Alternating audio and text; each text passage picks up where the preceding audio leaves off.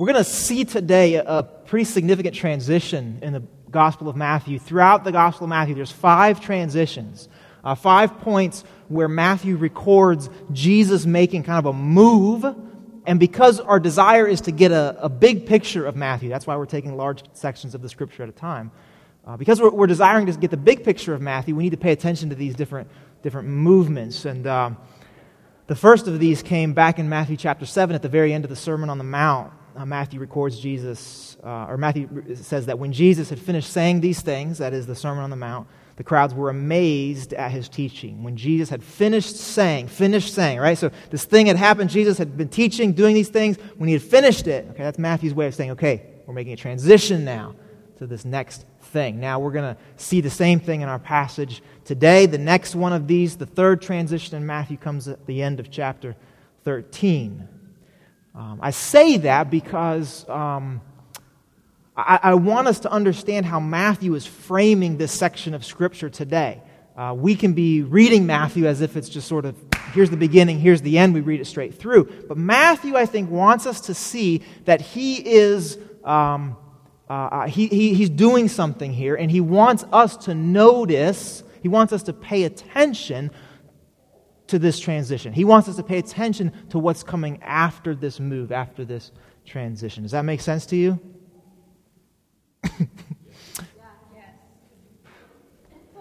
Like crickets. We're calling this series, as you know, Complete Transformation. We're calling this Complete Transformation because our thesis, our conviction is that people who truly encounter Jesus become transformed by Jesus. There are people who meet Jesus, who know about Jesus, and who are not transformed by Jesus. But what we find in the Gospel of Matthew is that being near Jesus, listening to Jesus, being in the presence of Jesus somehow changes you. And we're going to see that happening today. We're going to see how people are transformed or not by Jesus. So Matthew chapter 11 is where we're going to be looking this morning. Let me pray for us, and then we're going to dig into this together. God, thanks for this time to be together. Thanks for this time to open your Scripture. Holy Spirit, every week it's our hope that we don't learn new information, but that we come to know you a little bit better. And so I pray, Holy Spirit of God, that you would do that kind of work today, because it's something that only you can do. We can't. Pray these things in Jesus' name. Amen. Amen. I'm going to read this entire chapter here. And I want to start a new tradition at our church. And some of you will be familiar with this. Oftentimes in a church, when somebody reads a large portion of Scripture, that person at the end of it says, "This is the Word of God." Anybody familiar with that? This is the Word of God. And then what does the congregation reply with? Thanks be to God. Now, here's been my experience with this tradition. The pastor or the reader reads the Scripture, they say, this is the Word of God, and then the congregation goes, thanks be to God. And it's weird because it's clearly not actually thankful. So our tradition is going to be that when I say, or whoever's preaching says, this is the Word of God, the congregation is going to say, thanks be to God, but you're only going to say it if you're actually thankful for the Word of God. Amen? So that means that if you say thanks be to God, you actually have to mean it and say it with some enthusiasm. Let's practice. This is the Word of God. Thanks be to God. Okay, that's close. That's actually not bad. But let me one more time, and then we'll actually read. This is the Word of God. Thanks be to God. All right. Okay. Good. All right. So let me read this, and if you have your Bible, open it up. And I've got a couple of Bibles here to give to Jawan and Kenyatta. I meant to give these to you all earlier, but just open these suckers up, and you can share with your cousin here. Okay. Matthew chapter 11. Here we go. It's a bit long, but hang with me here. The first person we encounter is what did John call him this morning? Crazy person? Theological term. After Jesus had finished instructing his 12 disciples, he went on from there to teach and preach in the towns of Galilee. Did you catch the major transition? After Jesus had finished instructing. Okay, that's this move that Matthew's making. This is the literary move that he's making. He's saying these things happened, Jesus finished doing this thing, and now. Okay? Gotta watch for that. He went on from there to teach and preach in the towns of Galilee. When John heard in prison what Christ was doing, he sent his disciples to ask him, "Are you the one who was to come, or should we expect someone else?"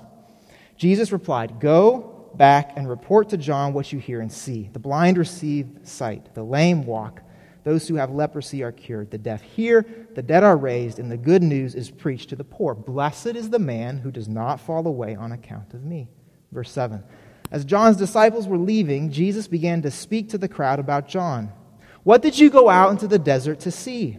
A reed swayed by the wind? If not, what did you go out to see? A man dressed in fine clothes?" Now Jesus is being a little sarcastic, a little rhetorical here. He says, "Did you go out to see a reed blown in the wind?" This was like a phrase that people would have been common with or familiar with, where it's like somebody who just goes with the flow. Like, so if Jesus was writing this today, he would say, "Did you go out to the desert to see someone who just goes with the flow? A reed that just blows with the wind?" And of course they know, no, that's not the kind of person John was. "Did you go to see a man dressed in fine clothes?"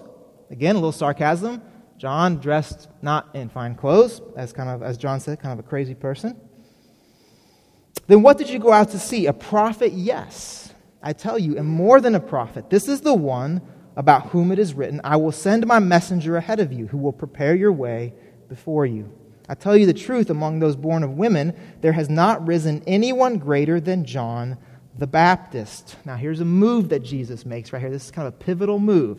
He just kind of lifted John up as a powerful example, the greatest prophet, and yet he who is least in the kingdom of heaven is greater than he. This is a transition here. Jesus is looking back and he's saying, of all the line of the Jewish prophets, nobody's greater than John. Nobody's greater than John. Okay? That's in the past tense, looking back over my shoulder. But now Jesus says, because the kingdom of heaven has come, new reality. New reality. From the days of John the Baptist until now, the kingdom of heaven has been forcefully advancing, and forceful men lay hold of it. For all of the prophets in the law prophesied until John, and if you are willing to accept it, he is the Elijah who was to come. He who has ears to hear, let him hear. Elijah was an Old Testament prophet, and there was a very strong Jewish tradition in the first century here, this is at the time of Jesus, that Elijah was going to come back. Elijah had been taken up into the heavens, we read in the Old Testament, and there was a strong Jewish tradition that Elijah was going to be the one who came back as a foretaste of the rescuer, of the Messiah who was to come. Okay? So you see what Jesus is doing here. Who's he saying John is? Elijah, right? Making a pretty big statement here. He who has ears, let him hear. To what can I compare this generation? They are like children sitting in the marketplace and calling out to others. We played a flute for you, and you did not dance. We sang a dirge, and you did not mourn. For John came neither eating nor drinking, and they say, he has a demon. The Son of Man came eating and drinking, and they say, here is a glutton and a drunkard, a friend of tax collectors and sinners. But wisdom is proved right by her actions. Then Jesus began to denounce the cities in which most of his miracles had been performed, because they did not repent. Woe to you, Chorazin! Woe to you, Bethsaida! If the miracles that were performed in you had been performed in Tyre and Sidon, they would have repented long ago in sackcloth and ashes. But I tell you, it will be more bearable for Tyre and Sidon on the day of judgment than for you. And you, Capernaum, will you be lifted up to the skies? No, you will go down to the depths. If the miracles that were performed in you had been performed in Sodom, it would have remained to this day. But I tell you that it will be more bearable for Sodom on the day of judgment than for you. At that time, Jesus said, I praise you, Father, Lord of heaven and earth, because you have hidden these things from the wise and the learned and revealed them to little children. Yes, Father, for this was your good pleasure. All things have been committed to me by my Father. No one knows the Son except the Father, and no one knows the Father except the Son, and those to whom the Son chooses to reveal him. Come to me, all you who are weary and burdened, and I will give you rest. Take my yoke upon you and learn from me, for I am gentle and humble in heart, and you will find rest for your souls. For my yoke is easy and my burden is light. This is the word of God. Okay. Not bad. What I want to do this morning is not go verse by verse through this entire section. Instead, what I want to do is look at the three main characters in this. And I would say those three main characters are John the Baptist, the unrepentant cities, and Jesus' disciples, who he refers to as these little ones. And I want to notice how these three different people, groups of people, respond to Jesus. Now, we did this at the beginning of our study of Matthew, and some of you were here for that. When Jesus was born, at the chapter 1 and chapter 2 of Matthew, we get to see how his adoptive father, Joseph, how Herod the Great, and how the Magi, what we would call the wise men, how all three of them responded to the news that a new king had come. Does anybody remember that? A new king had come, and we witnessed three radically different responses to this news. We're going to do a similar thing today, but people now are responding to something different. At the beginning of Matthew, people were responding to news that a new king had come. They were used to Herod the Great, this very oppressive, all-powerful king known around the world. And so people were responding to the news that a new king had come. Well, today, what people are responding to is what I would call Jesus' emerging lordship. People are responding to the fact that this Jesus, this rabbi, is different, is not what we expected, and maybe is even the Messiah, the anointed one, the one we've hoped for, prayed for, the one we've been looking forward to. So today we get to observe three different reactions, not simply to a new king, but to the idea that this teacher might actually be the promised Messiah. Does that make sense to you? Come on, y'all, help me out today. Does that make sense to you? Yeah. Okay, thank you. Okay, so that's what we're going to do. We're going to look at these three different responses to Jesus. Let's just jump right in. The first one, John the Baptist. His response to Jesus is a questioning response. John the Baptist questions who Jesus is. Now, how were John and Jesus related? Do you remember? Say it louder. Cousins. They were cousins. So they knew each other. Their families knew each other. And John's response to Jesus, I would say, is one of questioning, one of doubt. We learn earlier in Matthew that Herod had put John the Baptist in prison. John had been speaking out against the king because the king had taken his brother's wife as his own wife. And that's not okay now, and it wasn't okay then either. And John the Baptist calls him out publicly, which is dangerous to call basically a dictator out publicly, right? It's true now, it was true then. And so John the Baptist is now in prison. We're going to learn more of John's story as we go along in Matthew, but picture John. He's used to being out in the desert, out in the wilderness. He's a lone ranger. God told me to say something, I'm going to say something no matter what. Now where's John? He's in a prison cell. He's used to being on the front lines of what God is doing, and now he's in a prison cell. And so all he knows about Jesus is what he's hearing people say about Jesus. It's likely that John, like many other people, had pretty specific ideas of what the Messiah was going to do, what the anointed one was going to do. Okay? A couple of those expectations. One was that the temple, the place of worship, the Jewish place of worship, would be cleansed, would be purified. Okay? Herod had built the temple. Herod was corrupt. Herod was not a good religiously practicing Jew. And so the Jewish people viewed the temple as in need of purification. Okay? It was not right. It was not how it should be. So when the Messiah came, the expectation is that the temple would be purified so that right worship could happen again. Are you with me? Yes. Second expectation, major expectation, was that the anointed one, the Messiah, would be a political liberator. Who's in charge right now? Who's in charge? The Romans. The Romans are in charge. Israel is an occupied land. The king is a puppet. There is no real authority that the king has over his people unless the Romans say it's okay. So the expectation was that the Messiah would come, would purify the temple, restoring right worship once again, and drive out the foreign occupying force. That make sense? Had either of these happened with Jesus? No. The temple was just as it had been. The Romans were still in control. And so from John's perspective, in prison, from what he hears about what Jesus is doing, you can maybe understand why he's having some of these questions. So he sends his disciples.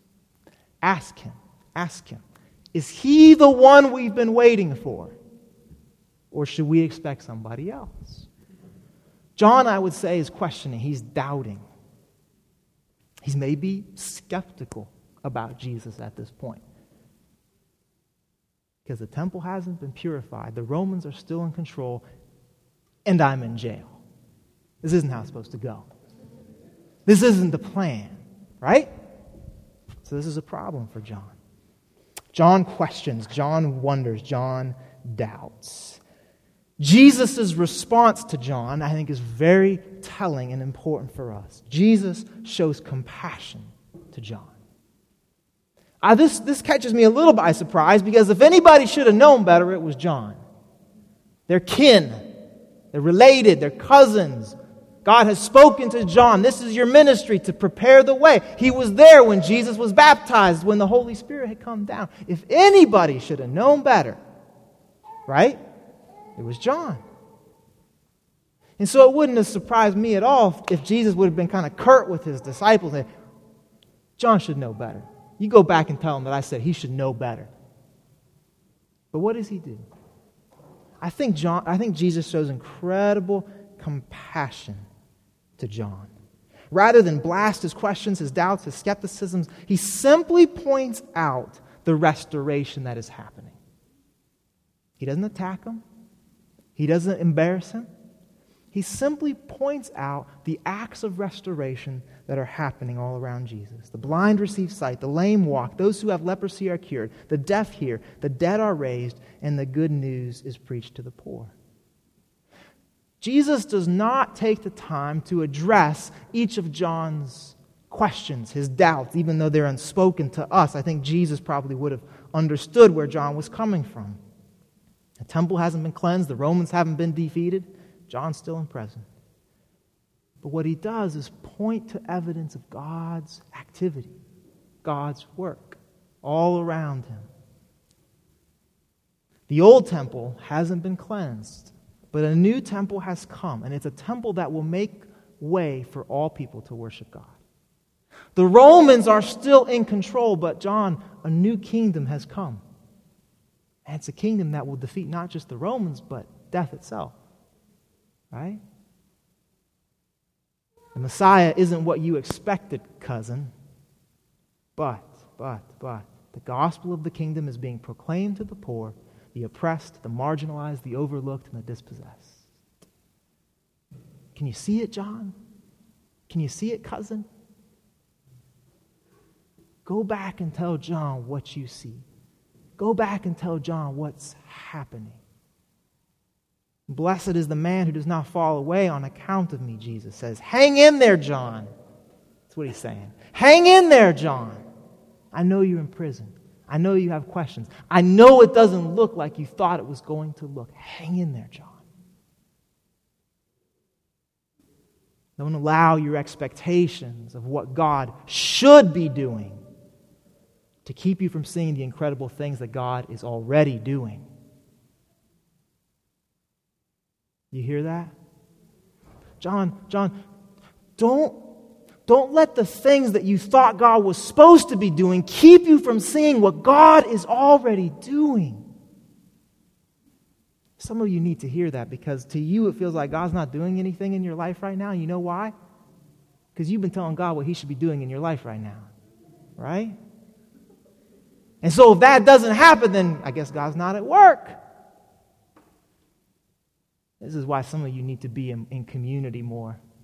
You need people in your lives who can... You're missing it. Look at what God is doing. Am I right? Look at where God is already at work. This is what Jesus does. He shows compassion, but he says, John, don't let what you thought was supposed to happen keep you from seeing what's actually happening right now. It's a compassionate response. Now, hear this. It says huge implications for us as a new church. Jesus is okay with your questions. Jesus is okay with your doubts. Jesus is okay with your skepticism. Is that good news? In fact, Jesus will show compassion to us in those moments of doubt, skepticism, questioning. This is why I love the Psalms, a book of poetry in the Old Testament. It's like every other psalm, whatever psalmist, poet, singer is writing them is like in the midst of some huge crisis of faith. Where are you, God? How come my enemies are winning? I can't hear you. Oh, I love that. Because God is big enough to take that. Amen. That's great news. So Jesus doesn't simply tolerate you and your questions. He has compassion for you and your questions, and your doubts. On Thursday, I went to get a haircut, and I go to, that's one of those things, should I admit this? I go to a Puerto Rican salon to get my haircut.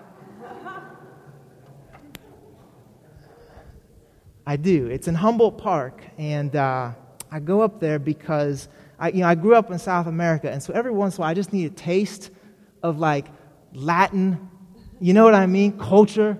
I need to hear Spanish. I need someone to offer me like a café con leche when I come in and get a little on both cheeks, So don't, do with that information what you will. I go to Migdalia's to get my haircut, and so on Thursday I go in there, and it's not like a 30-minute experience. It's about a 2-hour deal, because you talk, you sit, you have coffee, you talk, and at least for many of us men, that's not how we do things. But I'm sitting there and I'm waiting, I'm drinking my coffee, and the owner, she pulls up a chair next to me, and she said, "Pastor." I thought, oh, this will be interesting, because I'm not normally pastor to her. She said, "Pastor, so I need to talk." Okay. And she basically goes on to say that because of the economy, their business is really not doing well. She's had to let some folks go. Really difficult for her, people she cares about. And the essence of her question, if I could boil it down, is, "Pastor, help me see where God is in this." Now, this is a Christian person. She's a person of faith. And her husband's there, and so we're talking. She said, "Pablo, come sit down." So Pablo comes, and the three of us are sitting there. Where is God in this right now? Is our business going to make it? Am I going to have to lay off more folks? What does our future look like? We depend on this. Is God big enough? Is God good enough? What are the plans that God has for us? Of course, I don't have answers to these questions, right? No one does. But we talked. I shared a couple of verses from Scripture, and then we prayed together. Like we're having church in the Caribbean beauty salon, something. And I love that moment because I think what this woman and her husband demonstrate is a profound belief that God is compassionate in the midst of their struggle. That there's even room for them to say, where is God in this right now? We've put all of our savings into this, all of our lives into this business. Where is God right now? Can anybody relate to that? So I love the faith that this woman and her husband have to say, we don't know where our story is going. We don't know what's going to happen to our business. And I couldn't even tell you what God is doing right now. It doesn't even seem like God is present in this. And God is big enough and compassionate enough to hear that, to receive that. Our church must always, always, always be a place where people can walk in no matter where they are in their doubts, their questions, their skepticism, their cynicism, and be fully welcomed. Amen? The minute that we cease being that kind of church, we're no longer representing our compassionate God. You know what one of the greatest signs of health for our church will be? Is if people who don't call themselves Christians show up regularly. Say, I don't even believe all the stuff that y'all believe, but this is a safe place for me to be. There are people who I'm in relationship who I care about. I have questions, I have wonders, I have concerns, and I don't have to believe all the stuff that y'all believe, but I can be present here. This is would you agree that that's a sign of health for us, church? I want you to know that since the very beginning, by the way, we're at our 6-month anniversary right now of our church. Yeah,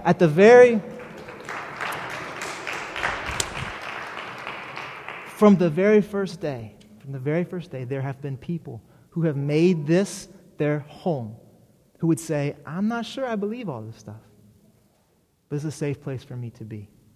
That's a sign of health, because it demonstrates the heart of who God is. A God of compassion. Wherever we are, whatever we're going through. Amen? Amen. Okay. Let's look at the next example here. So we've seen John. John has these questions, these doubts, the skepticism. Jesus responds to John, compassion. Now we get to the unrepentant cities, and we're going to skip a few verses here. But Jesus now has some very strong things to say to these unrepentant cities. This passage begins in verse 20, if you're curious. Jesus turns his attention from John to who John is, to what John has said about Jesus. He turns his attention now to these unrepentant cities, Chorazin, Bethsaida, and Capernaum. Now here's the thing that you need to know. Jesus has spent most of his ministry so far in the region of Galilee. It's a region around the Lake of Galilee. All three of these cities are in the region of Galilee. So Jesus isn't just plucking some random names and saying, woe to you, cities. No. Jesus is picking 3 cities that know him. Jesus is picking 3 cities where he has spent significant time. In chapter 4 of Matthew, verse 12 and 17, we read this. When Jesus heard that John had been put in prison, that's his cousin, had been put in prison, he returned to Galilee, the region of Galilee. Leaving Nazareth, he went and lived in Capernaum. Jesus lived in Capernaum. From that time on, Jesus began to preach, repent, for the kingdom of heaven is near. A handful of Jesus' disciples had come from the city of Bethsaida. Jesus himself had lived in Capernaum. So when Jesus lists these 3 cities, not 3 random cities, these are 3 cities who knew Jesus, who were known by Jesus. These were 3 cities that were made up of people who had seen Jesus do miracles, had seen people be healed, had seen the oppressed liberated, had heard the proclamation of the good news of the kingdom of heaven. You understand what I'm saying? Not 3 random cities. Jesus is speaking to specific people. He's speaking to friends, neighbors, and maybe family when he says this. It's important for us to see this for what comes next here. Jesus singles out these areas where he had spent a lot of time. So how is their response to Jesus different from John's? John is questioning. He's doubting. Maybe he doesn't even believe that Jesus is the Messiah. But what is it about John? He's still seeking after Jesus. He's still open to Jesus. He has sent his disciples from prison to go find Jesus. So despite all of his questions, all of his doubts, all of his confusion, he is still open to Jesus. As opposed to these cities. These cities, Matthew tells us, had closed themselves off to Jesus. They had, in a term, rejected Jesus.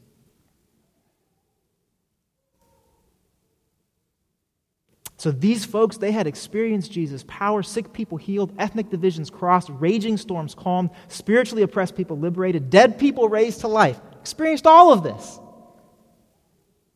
And still not turned to Jesus. What does Matthew say? At the very beginning of Jesus' ministry, Matthew says that from then on, Jesus began to preach, repent, for the kingdom of heaven is near. Repent, for the kingdom of heaven is near. When we think of the word repent, We can think of different images. Many of us have bumped into people, maybe downtown, carrying signs that say repent. Anybody? People drive me crazy, but that's another deal. What is Jesus saying? Turn away from your old broken way of living. Turn away from your self-centered way of living. Turn away from your corrupted, your empty, your hopeless way of living. Turn away from that and turn to life. Jesus said, because I have come, the kingdom of heaven has come near. So turn away from that and turn towards this new kingdom that is coming. Does that make sense? That's what Jesus is saying. Repent, for the kingdom of heaven has come. And Matthew tells us that Jesus addresses these cities because they would not repent. Here's the fascinating thing. I bet these folks, they like Jesus. This guy heals people. That's convenient. You have somebody next door who can heal. You know what I'm saying? You'd like that. I'd like that, right? He's interesting. He's got some crazy teachings. He can attract a crowd. Small town, Galilee. It's like you're not going to see a movie at night, but you got this Jesus guy. He's entertaining, interesting. I think most people, here's the thing. Matthew records very, very few people in his gospel. Very few people who just out and out rejected Jesus out of hand. Who viciously opposed him. Who said, no, I don't want anything to do with you. I want to stop you. I want to reject you wholesale. There are few of those folks. But by and large, people are okay with Jesus. They're just not going to repent. They're okay with what Jesus says. They like the things he does. Just don't ask me to do anything about it, Jesus. This is, I think, what Jesus is getting at. You've heard my message. You've experienced the power of the coming kingdom of heaven. You've gotten a taste of what God is doing in this world. And you've not repented. You've not turned away from your way of living to this new kingdom reality that I'm proclaiming. Does that make sense to you?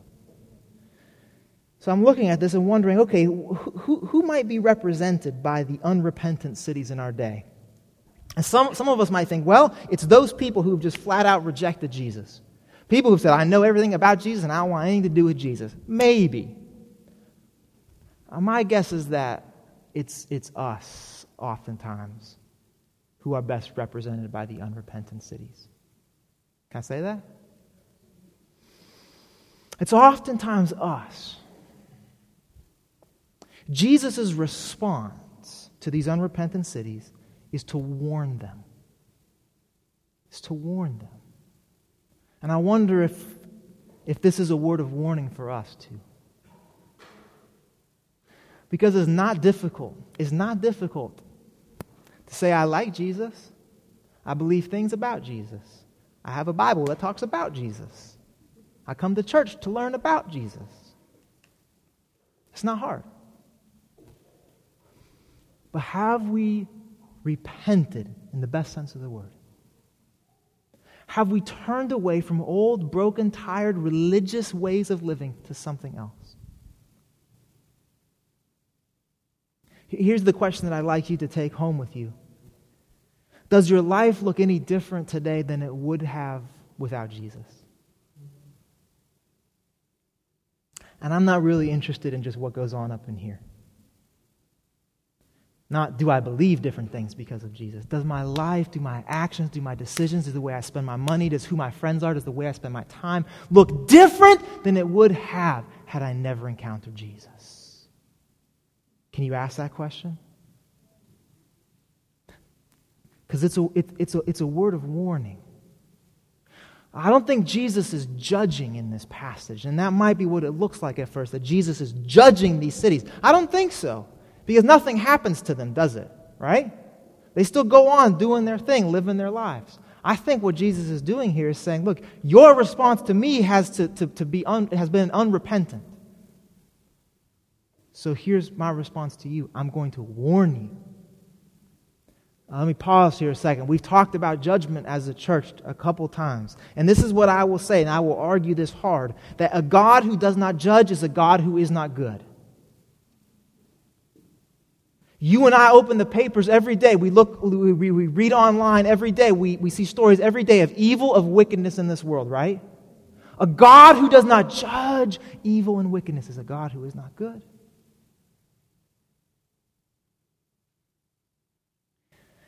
And if we're super honest with ourselves, we're aware that it's not simply that there's wickedness out there, but that there's wickedness in here.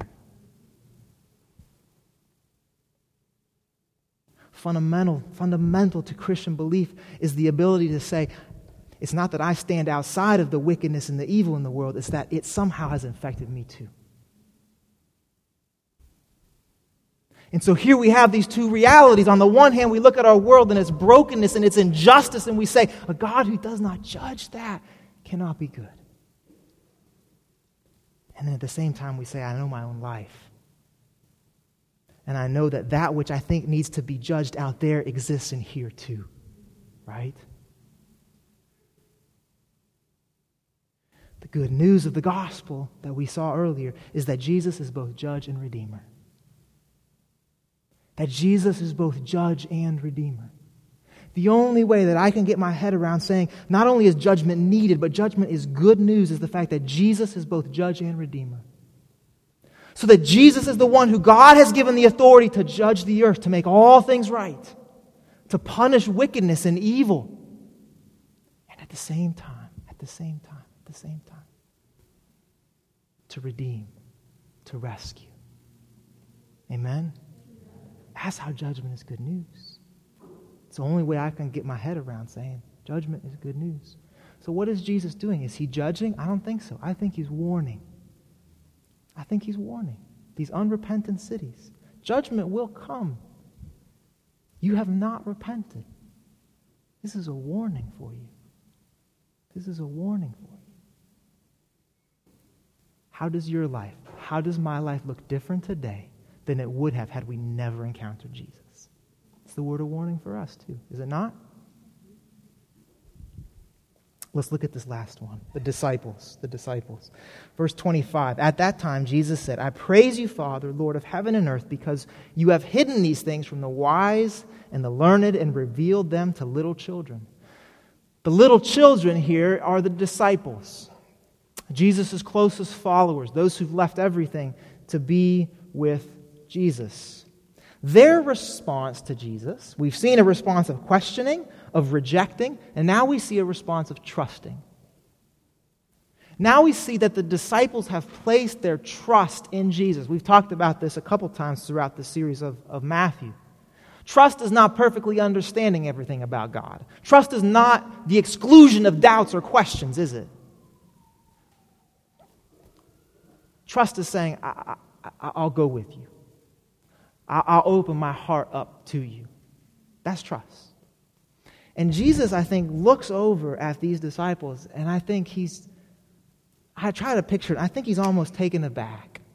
You know, he's been having this conversation about his cousin. He's probably feeling really bad for him because he's in prison. Now he's like pronouncing woe on these unrepentant cities. Heavy stuff, right? And he looks over, and who does he see? His disciples. Who are his disciples? Prostitutes? Tax collectors? Zealots? Political revolutionaries? Fishermen? Laborers? That's who's like, they're like standing over here. You know what I mean? Like they're listening to Jesus go off on these cities. Like, woo, you know, like what's it going to say to us? And I think Jesus looks over and he's, and what does he do? He doesn't start talking to him. What does he do? He starts praying. You see that? He looks at this ragtag, down and out group of folks who had no prospects. And he says, oh, Father, I praise you for them. I give you thanks for them. You see this? These are folks who've literally left everything to follow Jesus. And that might sound like a big deal to us, but most of these folks didn't have a lot to leave behind. They left it all, though, to be with Jesus. They've been caught up in storms. They crossed lakes. They'd been encounters with ethnically and racially different people than they'd ever thought they'd be in conversation with. They'd seen all kind of crazy stuff already. They trusted Jesus. Did they totally understand Jesus? No. And we're going to see that later on. They don't totally get who Jesus is. They don't theologically get every nuance of who Jesus is. No. But they trust him. They're with him. They followed him to this point. This is the very first of Jesus' prayers that's recorded in Matthew. The first time that we hear Jesus talking to his Father out loud. He begins his prayer, Father. It's a very intimate word. Daddy. When Matthew was preaching from his book, when he got to this part, people would have been maybe even offended of how Jesus talked about God. Language is too informal, too intimate. Jesus is still very respectful, right? He said, Lord of heavens and the earth. He said, Father, Daddy. It's intimate language about God the Father. And then his prayer begins just with this spontaneous praise. I praise you, Father, Lord of heaven and earth, because you have hidden these things from the wise and the learned and revealed them. And he looks over to little children. Now, if you're a disciple, I don't know how you feel about being called little children, but you know that Jesus is thankful for you, praising God for you. That's this childlike trust of the disciples that causes, I think, this response of thankfulness by Jesus. He's been addressing questions and doubts from his cousin. He's warned his friends and his neighbors that the time has come to turn away from their old broken ways of living. And now he looks at this small group of followers, fishermen, tax collectors, sinners, the despised and the sick, and he just can't help himself. He bursts into praise for what God is doing. So once again, we see that reconciliation with God, entrance into God's kingdom now is not about what we know. It's not about what we have done. It's not about what our reputation currently is. The kingdom of heaven, relationship with God, is accessed not through our strength, our wisdom, or our goodness. Amen? What does Jesus say? It's humility and trust of these disciples. It's the humility and trust of these disciples that opens us up to God's transforming righteousness. The unrepentant cities, the people living in these unrepentant cities, they were happy to have Jesus as their neighbor. They liked having him next door, I imagine. They benefited from his healings. They could tolerate some of his wacky teachings. But they were not about to reject their former way of life for this new kingdom of heaven that would cause them to turn into something totally new. The disciples, on the other hand, in contrast to these unrepentant cities, the disciples had left everything to be with Jesus. Everything to be with Jesus. They had, in the very best sense of the word, repented. In the very best sense of the word, they had repented. Turned away from everything else and towards Jesus for a brand new life within God's coming rule and reign. So what does Jesus do? He gives thanks. He gives thanks over people who are probably not used to being thanked. He gives thanks for people whose very presence often probably makes people uncomfortable. Who are used to being on the margins, ostracized, looked over. He looks at them and he says, Father, I give you thanks for them. Why is it that Jesus is so full of praise? Look at verse 27. All things, Jesus says, have been committed to me by my Father. No one knows the Son except the Father, and no one knows the Father except the Son, and those to whom the Son chooses to reveal him. Now this is huge right here. This is huge. Jesus gives thanks not simply in response to the disciples' childlike trust. No. He's rejoicing. He's praising because through Jesus, God has been revealed to these disciples. He's not just thanking God for their trust, their humility. He can't help himself but explode in praise because through Jesus, God has been revealed. You see that? This is a really, really big deal, church. First, Jesus is making a massive claim that the transcendent God of the universe can actually be known. In this moment, Jesus is making the incredible claim that the God of the universe, who is so completely different, so completely other, so transcendent, can actually be known. You see this? Jesus is giving thanks. Why? Because God has been revealed through his Son. Number two, we see that the transcendent God of the universe not only can be known, wants to be known by us. Is that good news? The transcendent God of the universe, who made the universe, who holds the universe in his hands, wants to be known by you. Not just can be known, desires to be known.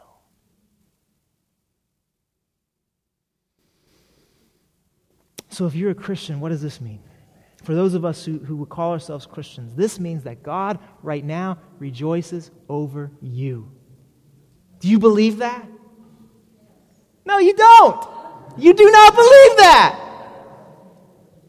The God of the universe, who holds the planets, the stars, the solar system in his hands, right now is rejoicing over you. Is that good news to you? I know some of you don't still believe this. This is what Jesus is doing in this moment. He catches himself. He looks at this group of disciples who've been following. He knows all their issues. They're messed up people. And he can't help but give praise because he's been with his Father. He knows the Father. And he knows that the Father has been revealed to these little children. And he rejoices. Jesus says that it is God's what? His great pleasure to be known by you. Not only can he be known by you, not only does he want to be known by you, he takes pleasure in being known by you. That's the gospel. Can you get there? The God of the universe takes pleasure that you know him. Y'all don't believe this. I can tell you don't believe it. This is the gospel. This is the great news. And Jesus says that because I have come. This transcendent, this completely other God can be known by you, and you can know this God and know that he rejoices over you. Rejoices over you. We can't forget that Jesus is praising God for people whose lives are really, really, really, really messed up. Jesus isn't looking at people, okay, now that you got your act together, now that you got things cleaned up, I'm thankful for you. No. Who's in that crowd? It's the prostitutes, it's the sinners, it's the outcasts, it's the revolutionaries, it's the laborers, it's the political traitors that Jesus is giving thanks for. These are unemployed and homeless folks. They've been rejected by their families. And Jesus says, the God of the universe rejoices over you.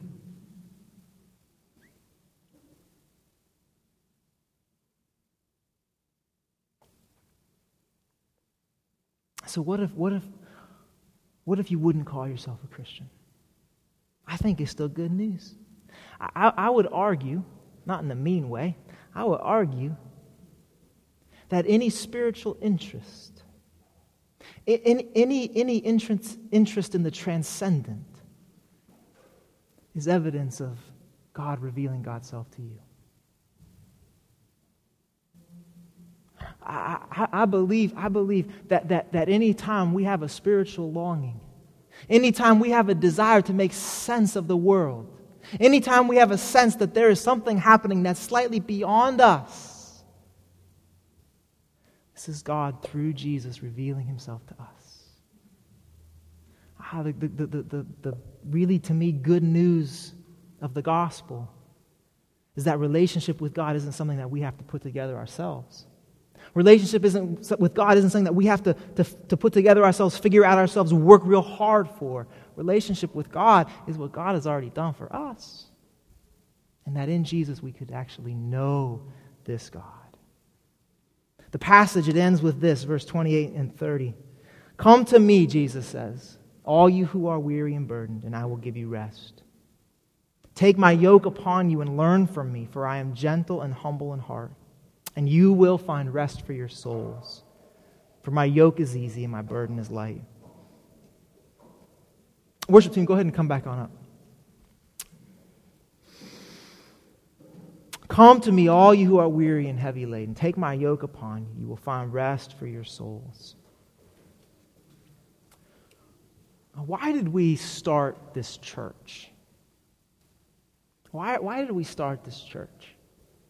Why are we in this room? Why did some of you show up at 9:15 this morning to set up sound equipment? Why did we start this church? Why do we invite people to passionately love Christ every single Sunday? Why do you and I work and sacrifice for reconciling community? Why? Why do we prioritize the cause of Jesus in our lives? Why do you give generously of your time, of your talent, of your treasure every single week? Why do we miss services on Sunday, Nicole, to be with our kids every single week? Why? Why do we do that? Why do we invite folks who are new to the neighborhood, new to the city, new to the church over for dinner, out to lunch? Why do we do that? Why do we give our best, our very best, for the students, the teachers, and the families of this school? Why? Because in Jesus, the Father is revealing himself to the world. Because in Jesus, the Father is revealing himself to the world. Because in Jesus, God is reconciling people to himself and to each other. That's why. Why did we start this church? Because in Jesus, God is removing the burdens of religion and duty and replacing it with grace, mercy, and freedom of life in the kingdom of heaven. That's why we started this church. Because in Jesus, God is taking broken people like me and putting us back together. That's why. Why did we start this church? Because in Jesus, God is dismantling hate. In Jesus, God is dismantling racism. In Jesus, God is dismantling sexism. That's why we started this church. Amen. We started this church because in Jesus, God is infusing the hopeless and the helpless with new purpose and new mission. That's why. We started this church because in Jesus, God is inviting the lonely into authentic community, is binding up the brokenhearted and giving courage to the fearful. That's why we started this church. Because in Jesus, God is making it known that every person everywhere has a holy dignity marked by the very image of God. That's why we started this church. And so we encounter Jesus in these different ways, and some of us encounter Jesus and we question, we doubt, we're skeptical. Jesus has compassion. Some of us have rejected Jesus. Maybe we've been living as if we've accepted him, but we know good and well that our lives wouldn't look any different today if we'd never encountered Jesus. And the word is warning. Repent. And some of us feel like that group of disciples kind of off to the side. We are fully aware of our messed upness. We're fully aware that we don't have it together, that we're never going to have it together. We're fully aware if were it not for Jesus, I can't imagine where I would be today. It's a response of trust. I don't always get it. I don't always understand. I don't always know what's coming tomorrow. But Jesus, I trust you. And the response, what's the response? What's the response? Utter praise and joy. Rejoicing over you. Right now, the Bible says that Jesus reigns and rules from the right hand of the Father. And can you, in your mind's eye, can you picture Jesus ruling and reigning and at this very moment rejoicing over you? That's the gospel.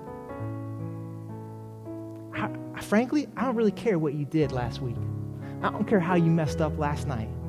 I don't care how confusing your life is right now. I don't care if you're going to mess up later today. I don't care.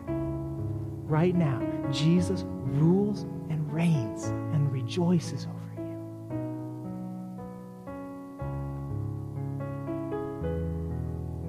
you. You don't know what's coming tomorrow. I don't know what's coming tomorrow. Jesus rejoices over you. Some of you really don't know how you're paying the bills next month. Jesus is rejoicing over you right now. Some of you have no idea how this relationship that you're in the thick of is ever going to be resolved in a way that is redemptive. And Jesus is rejoicing over you, even now. Some of you have experienced depression for so long that it's the normal for you now. Can you believe that even now in the thick of it, Jesus is rejoicing over you?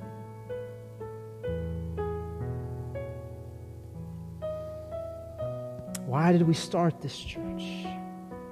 Because in Jesus, God is revealing His love for the world. And we want to be a part of that. Amen? Let me pray for us. God, we thank you, Lord Jesus, for, and I'm convinced that I don't even totally understand this, God, but we thank you for being a God who sees all of who we are.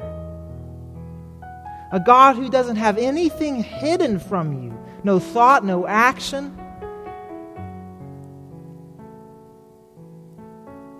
And yet still rejoices, still praises the Father for us. God, we thank you that you, and it's almost embarrassing to say this, we thank you that you take pleasure in us.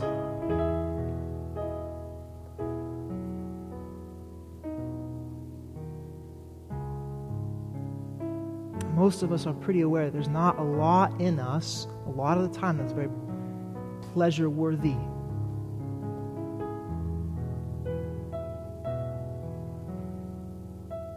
But we thank you that you made us, that you know us. We thank you that in Jesus you have redeemed and restored our lives, and that you rejoice over us. So my prayer today is for those of us who are having a really hard time believing this, who are having a really, really hard time believing this. Holy Spirit of the living God, would you speak truth to us now? Would you silence the voices that are saying you'll never be good enough, you'll never have it together enough to be worthy, to be acceptable? Holy Spirit, silence those voices, I pray. Allow instead the only singular voice that we need to hear, the voice of Jesus giving praise to the Father, because God has been revealed to us, and this God takes pleasure in knowing us and rejoicing over us.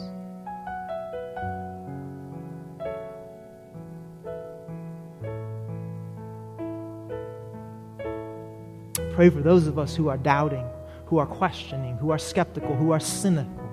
Those of us who've had way too many bad experiences with anything even smelling like religion.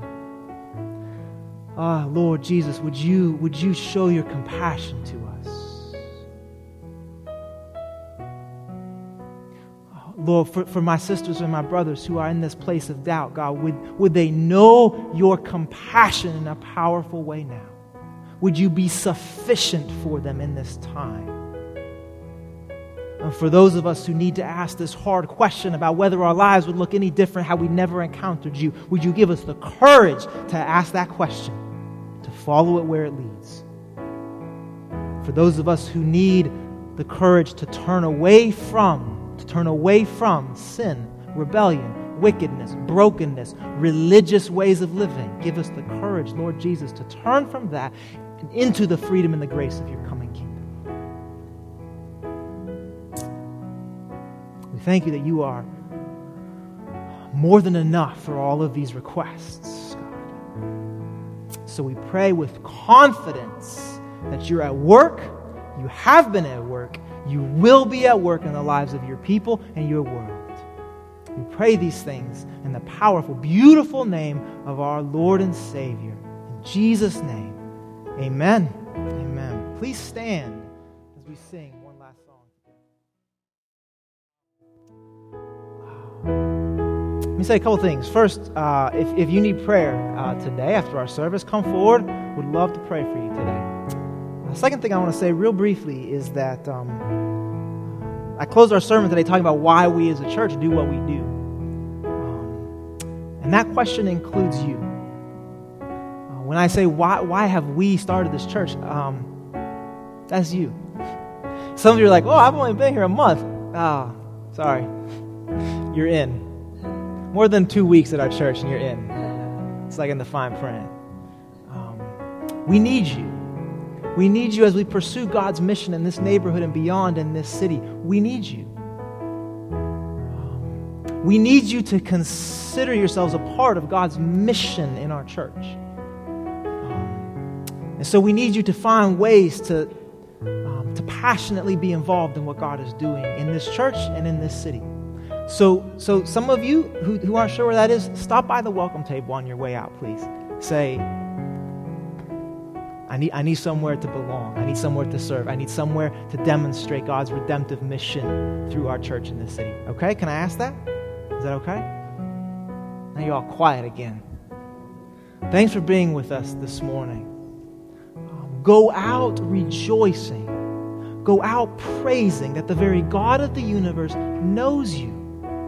And that in Jesus you know the very God of the universe. Be awed this week. Be blown away this week that God takes great pleasure in knowing you. Amen? Amen. John, pray for us, please. Father, we thank you so much for not being intimidated or offended by where we may question you in our lives. Yes, Jesus. Or where we may be skeptical of you. Yes, Jesus. But instead, you show compassion and you reveal yourself even more to us in the things that you do for us, and the things that you say in your spoken word, and the times that you visit us once again in your presence. Yes, Jesus. We thank you, Lord God, Yes, God. for your faithfulness towards us. Yes, Father, as we go our separate ways, help us to keep this in mind, that, Father, you rejoice over us. Yes. And you rejoice, Father, in proving yourself to us. Yes. So we leave with that in mind. Yes, Lord. Yes. And Father, let our cry this week to be that, our lives be only for you. Yes. That our desires would be for you. Yes. In Jesus' name. Thank you, Lord. Amen. Come forward if you want prayer. Stop by the welcome table. If you got a minute, help us clean up the stage and take down as well. Thanks. We'll see you next week.